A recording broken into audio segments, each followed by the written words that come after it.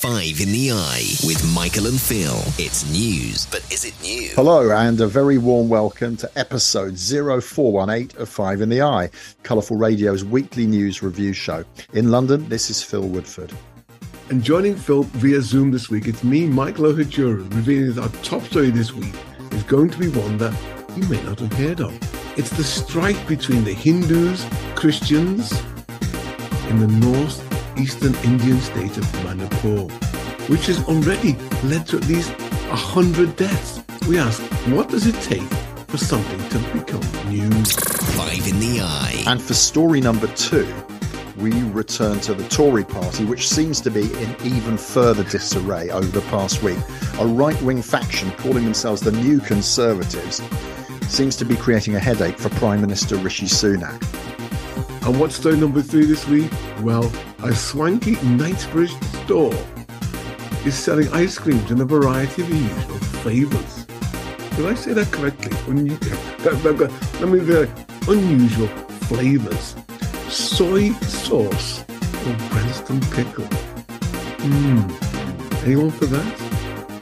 For our 4th story, the Orkney Islands are considering abandoning the UK to become part of Norway. And finally, to wrap up the show at number 5, it's the girl in America who was so obsessed with vampires, she turned up to her school prom in a coffin. Now that's just bats. And that's this week's Five in the Eye. Five in the Eye. We're going to kick off the show this week with perhaps one of the most complex and intriguing and worrying stories we've ever covered. It's Manipur. And I'm sure many of you have never heard of Manipur. It's in northeastern India, far east northern India. And hundreds of people have been killed there. Thousands have been injured. And over 60,000, maybe 100,000 people are looking for new homes now. It's extraordinary what's going on here, but we don't know about this. We don't know about it. And I was shocked to hear this story, and I tried to understand it, and it's complex. It's not just about the Mai Tais versus the cookies. It's not just 53% of Manipur versus 43%. It's not just Hindus versus Christians. And all of those have a play. There's even some drug dealers in terms of the drug dealers. It's not just about the Mai Tais, who are valley people living on a small part of the land, as I say, 50% of the population, versus the cuckoos, who are the majority of, not much, 53% or so. They live on the highland, and who owns the land in the country? And it's just, on the one hand, I can say it's a mess, but no, that I'm being flippant there. This is dreadful. Law and order is broken down. The government has no control over there. People are arming themselves to protect themselves. But Phil, this is not on the news. I only found about this by listening to a random podcast, and it just seems, well, in a week when almost every day that those millionaires and billionaires who went down to have a look at the Titanic and sadly lost their lives, there was a news story every day. It was just okay. Total respect for their family and some sadness for them, and then when you layer on the 700 refugees who died in the Mediterranean, it made me think, what is news? Yeah. What is news, Phil? We used to say, you said this many times, Phil, if it bleeds, it leads. But come on, Phil, these things are not beyond. I mean, I think, I remember, and I probably said this before on Five in the Eye, but years ago, I when I was young, I spoke to a hard-bitten tabloid journalist who'd kind of was, chain smoker on the old Fleet Street typewriters back in the day, Michael, and she said to me that news was about sex, conflict, and death, and the best stories had all three, and that was the cynical view of a tabloid. So you say there's a kind of a tick box, yeah. And then bang, that's it, we've got it now. That you lead. It's not bleed, it leads. It's sex, it leads. It's religion, Go on. But when you think about it, though, we don't treat all death equally, do we? We know that, and you're absolutely right to highlight the double standards between the migrants in the Channel and the billionaires on the Titanic. Why was the Titanic thing so newsworthy? Because it was the Titanic, because it was billionaires, because a clock was ticking, they were in jeopardy, and so on. Now, as a journalist, you would recognize that as being an incredible news story. But is it morally and ethically right that it dominates over the news of so many people perishing off the coast of Greece? Of course, it's not morally right. The trouble is, news exists in a moral vacuum. I mean, I did want to correct you on one thing, though, Michael, because I'm quite honestly going to say that I didn't know about the situation in Manipur until you raised it with me.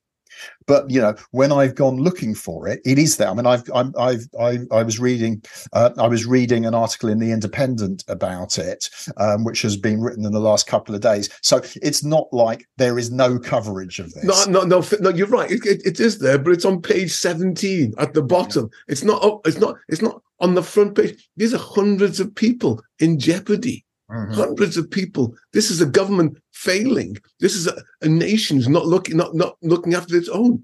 At the same time, you got Modi in America, shaking hands and big hugs to and that was bigger news, wasn't it? Exactly. Come on, Phil. No, I'm sorry. I don't buy that. I'm sorry, Phil. It was in the news, but it was on page 72 if you can find it. Yeah, but I could challenge you again, Michael, and say, look, there's actually been a terrible heat wave in India recently, and dozens of people have been dying as the result of climate change, from climate change and extreme temperatures in parts of India. That's had very little coverage. You don't hear people talking about that over here either. I accept that. I accept that, Phil. But then you have to say, this is something that the government can do something about. There's something that we as human beings, or the government in India, can get it sorted. It's part of your country. What defines a nation? Where you can rule by force. You can put your laws in place by force across the nation. Clearly, something has gone wrong in Manipur. They can't put their laws in place. The people in Manipur have said, we've got to look after ourselves. I mean, that's exceptional. If you look at a map, that Manipur is not only politically detached from mainstream India, it's very geographically detached. It's sandwiched between. What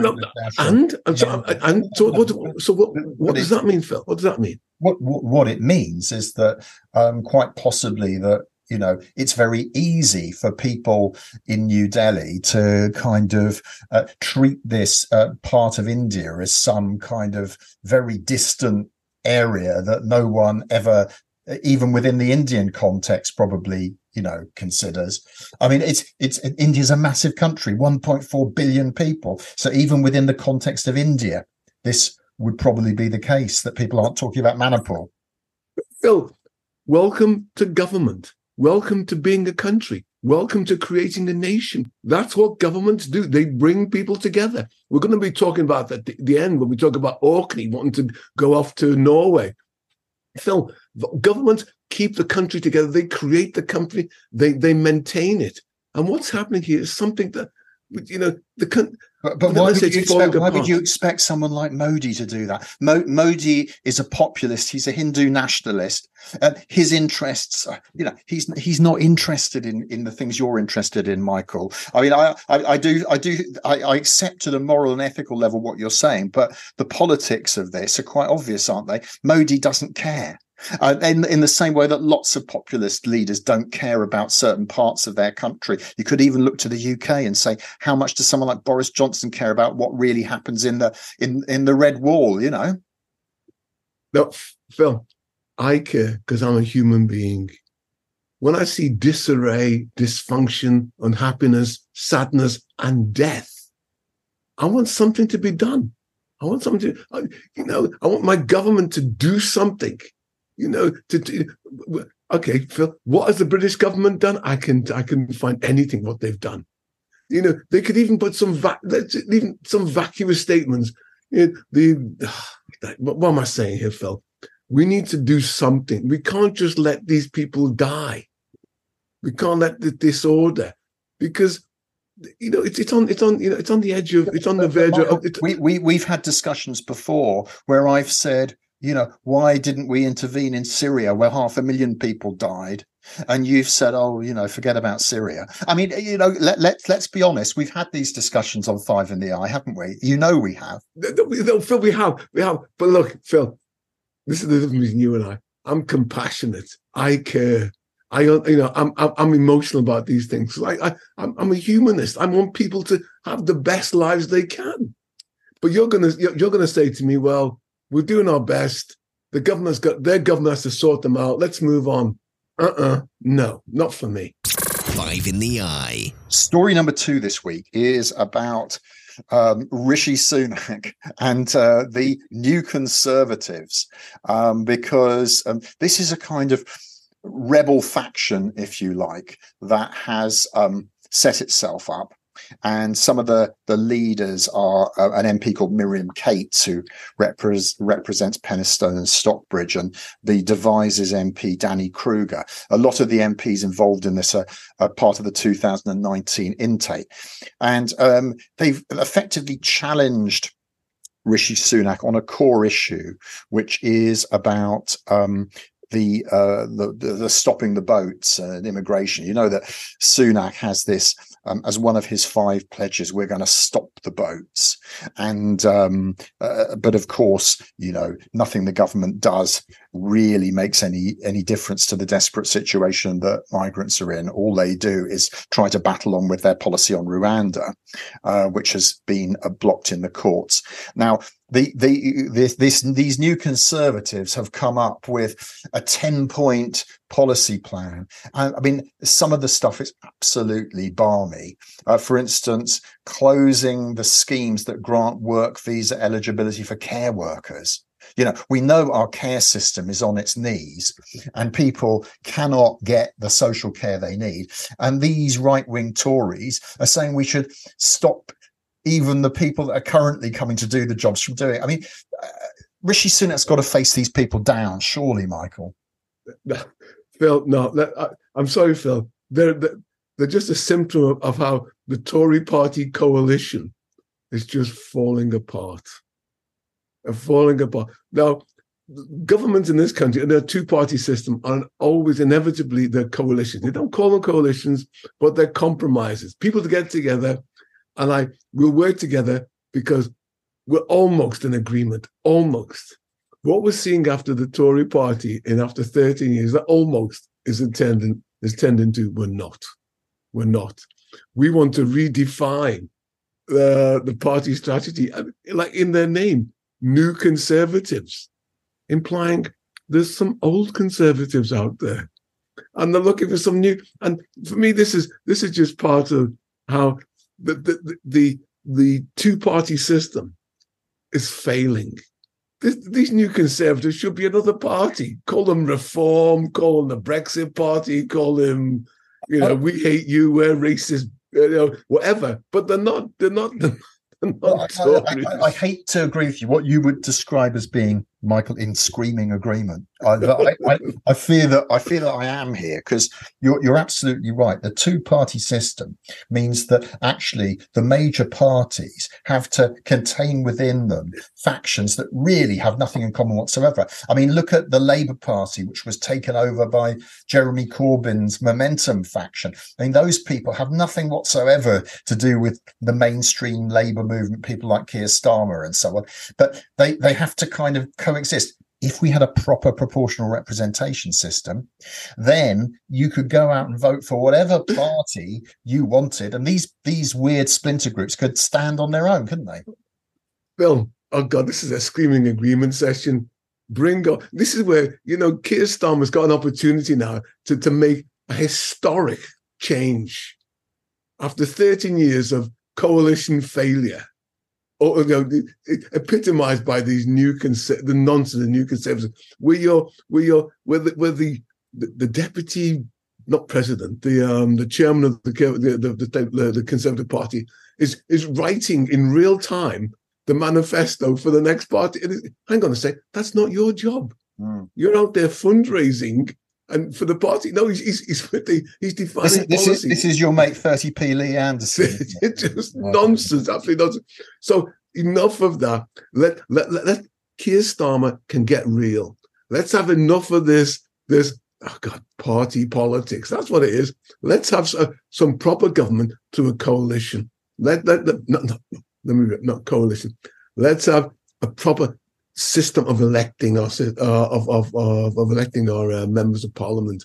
Not this first past the poster system. Proportional representation. So every vote counts. Everyone matters. And then we could have an election like in a lot of countries where there'd be many more parties. They'd all stand a chance. They might not get very much of the vote. But then, of course, they would have to form coalitions between themselves if they wanted to govern. And that's the way that lots of countries operate. So, Michael, do you think that, the Tories are pulling themselves apart even week by week, aren't they? I mean, Sunak is just too pathetic a figure, isn't he, to face these people down and to come out on top? I mean, you almost wonder, is he even going to survive till the next election, Sunak? I think he'd be a bit dramatic. He's going to survive. The Tories are not going to get rid of him. But I'm sorry, and I've said this before, he's the head boy. He's the head boy talking to Assembly, trying to rally the Assembly to be behind him. He's well-meaning. He's well-intentioned, but he's in the wrong job. He's a manager. He's part, Goldman Sachs. It's all about strategies, policies to deliver, and everyone's delivering the strategy. Not about politics. Politics as emotion, as ideas in people's head. It's different. And I'm sorry, he's not there. And then, Phil, his 5 pledges. I was minded of what was his name? David Miliband, not David. David Miliband. Ed Miliband. Ed Miliband, and written in stone. Oh, his Ed Stone, yeah. It is just, come on, Rishi. 5 pledges, which were totally meaningless to anybody. I mean, but he can't even meet them. I mean, halving inflation. He's hardly on the road to that. It's just political nonsense, and he's reduced to talking to his own people. In fact, to his own party. But in terms of coming back to my onions. I know my onions. Michael's obsessed with onions. For regular listeners will know this. The price of Michael's onions. No, come on, man. The fact that he's still, what does bringing down inflation? What does bringing down the government debt mean to my price of onions? Come on, make it real. And he doesn't connect. He's talking to a board. One of his board members, or one of his boards of Goldman Sachs, when they sit down, they strategize at high level.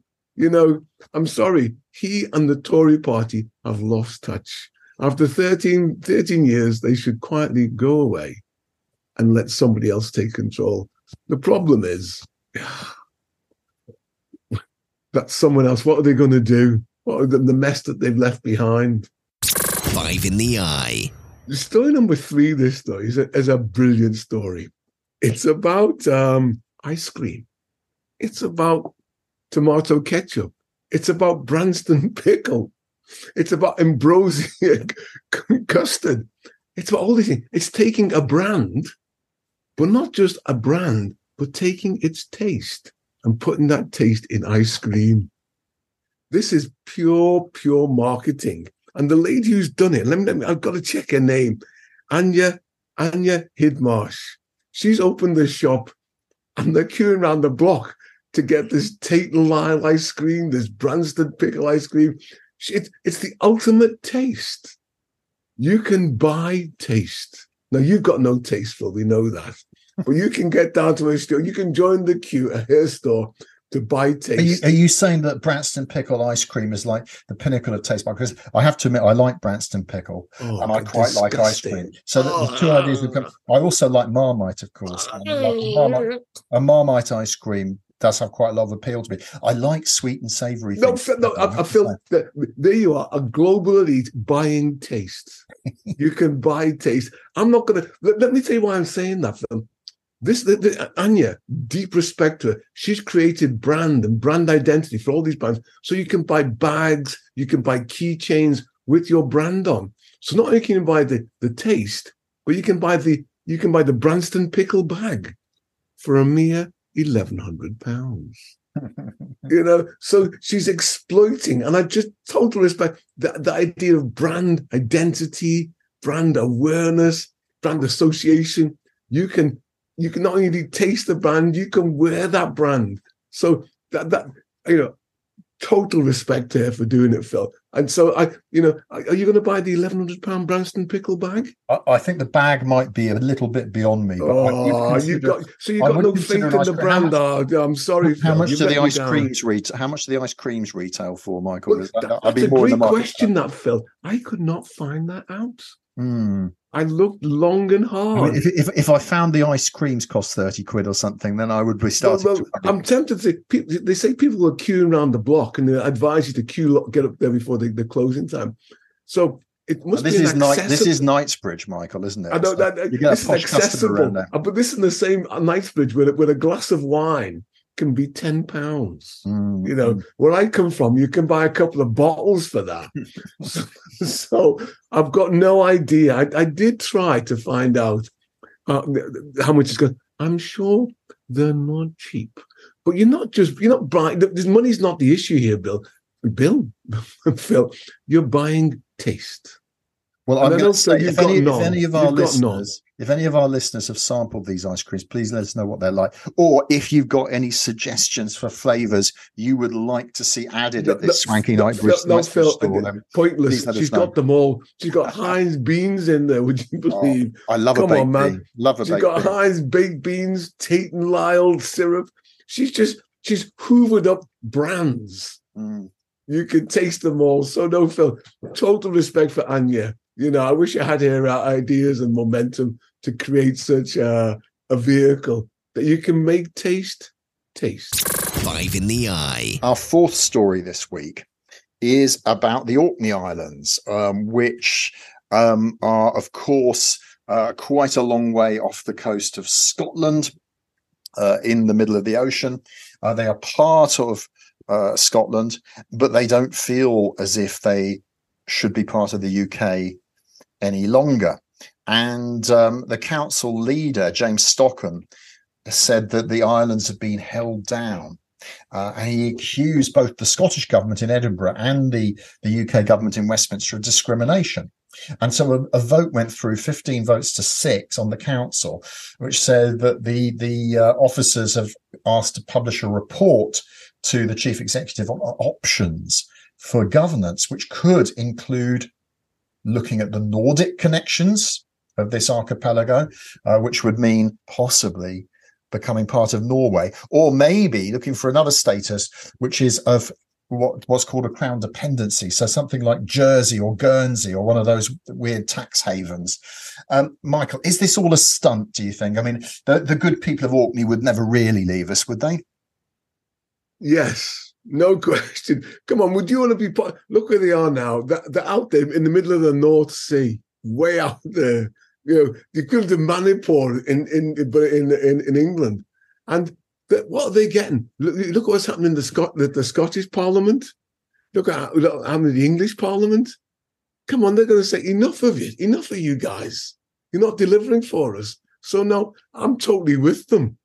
If you can go your own way, the challenge is, does Norway want them? Norway want them, What did he bring to the party for Norway? It's a bit like us. One thing's for sure, Michael, there's Norway back for them if they did make that decision. But I think... Hang on a sec, Phil. Excuse me. Can we have a few minutes silence for that joke? Norway back. Oh, dear. I've got some good Norwegian friends. And can I apologise to Norwegian friends for that joke? I'm sorry for that. This might make Phillies a bit... I'm going back to Norway later in the year, so I better not make too many Norwegian jokes. Thank you. They're lovely people, they are. But what an interesting thing to note is, the Orkneys are they're 300 miles from Edinburgh. They're very, very remote, even from regular Scottish government, let alone from London. And so you can sort of see why they feel they've been left out on a limb. And Norway might seem attractive, but we can't have this. We can't have Orxit, can we? The Orkneys exiting. No, I'm going to say, Phil, you sound like one of these new conservative people. I'm going to be New Labour. If Orkney wants to be free, then we should let them be what they want to be. No, Phil, this is complex and messy. Complex in the sense that, who wants to free themselves and why? Let's get to the bottom of this. It's about disaffected. We've let them go. The Scottish Party, the SLP, the SNP, not SL. That's a long story there. But we've let them go. So we need to put something back in there. But equally, Phil, we're losing, most of our coastal towns, the Margates, the Folkestones, the Brightons. We're not the Clactons. Don't tell me you're leading the campaign for Folkestone to become part of France, are you, Michael, now? They could do worse. But no, Phil, in the sense that the government has lost touch. It's looked into itself, and we need to reconnect with these people, deliver something, give them some added value. Make it, why are we a nation? Because we do X. What is X? And that X is missing the X factor is missing in a lot of our coastal towns. And Orkney, being another 300 miles out there, has got a further problem. But, having said that, having been to the Hebrides myself, brilliant people, brilliant place, honestly. We need to keep them. I personally would fight to keep them because there's all part of the complexity what makes being British and these British Isles. So I'd fight to keep them. So definitely. But at the end of the day, it's their decision. It's a value-added decision. What do they get out of it with being part of Scotland or part of Britain, Great Britain? 5 in the Eye. Our final story this week, Phil, and it's one you didn't want to do. It's about the prom attendee. Can I attendee? It's gender neutral because we're gender neutral here on 5 in the Eye. She was so obsessed with vampires. She wanted to turn up to her school. It upsets me to say this, school prom as a vampire. Now, I didn't want to do this story because what is a prom? I have no interest in Americans, how they dressed up for their school proms, because they've infected our own schools here with this prom nonsense, where people, back in my day, we had the school disco. That was proper. You'd have a local band, they get up, you bip, you bop around, you get you'd have a fag behind the bike shed or whatever. Right, honestly, I'm shocked. Yeah. No, that was proper. But this nonsense of dressing up and putting, I remember my own son.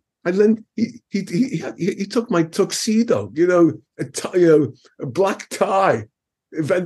This is not what kids should be doing. They should be having a disco, being themselves, having a good time. I think we should point out, Michael, that this young woman in America didn't do this by halves, did she? Because she actually arrived at the prom in a coffin, laid out in a coffin, dressed as a vampire, and then she kind of rose from the grave as she arrived at the prom. You've got to say that is an entrance. You can't deny that. I'm total respect, but that's America. They got the money, the ideas, the intent, the role models, and all that nonsense.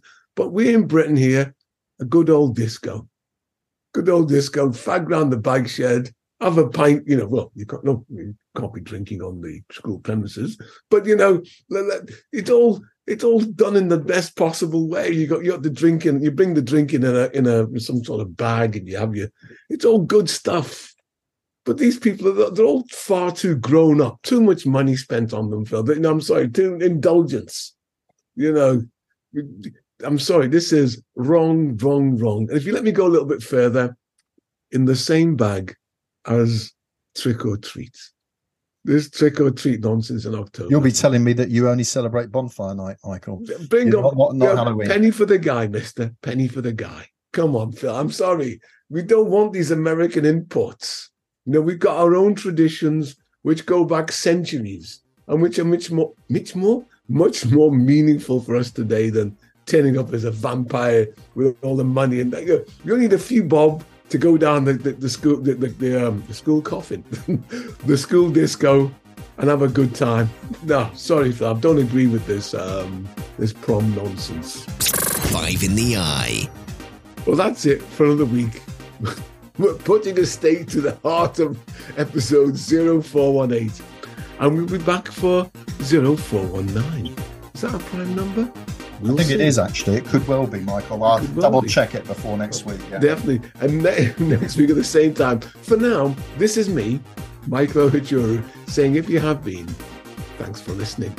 And this is Phil Woodford, reminding you to keep an eye on the news, as you never know what we'll be discussing on next week's 5 in the Eye. Goodbye. 5 in the Eye with Michael and Phil. It's news, but is it new?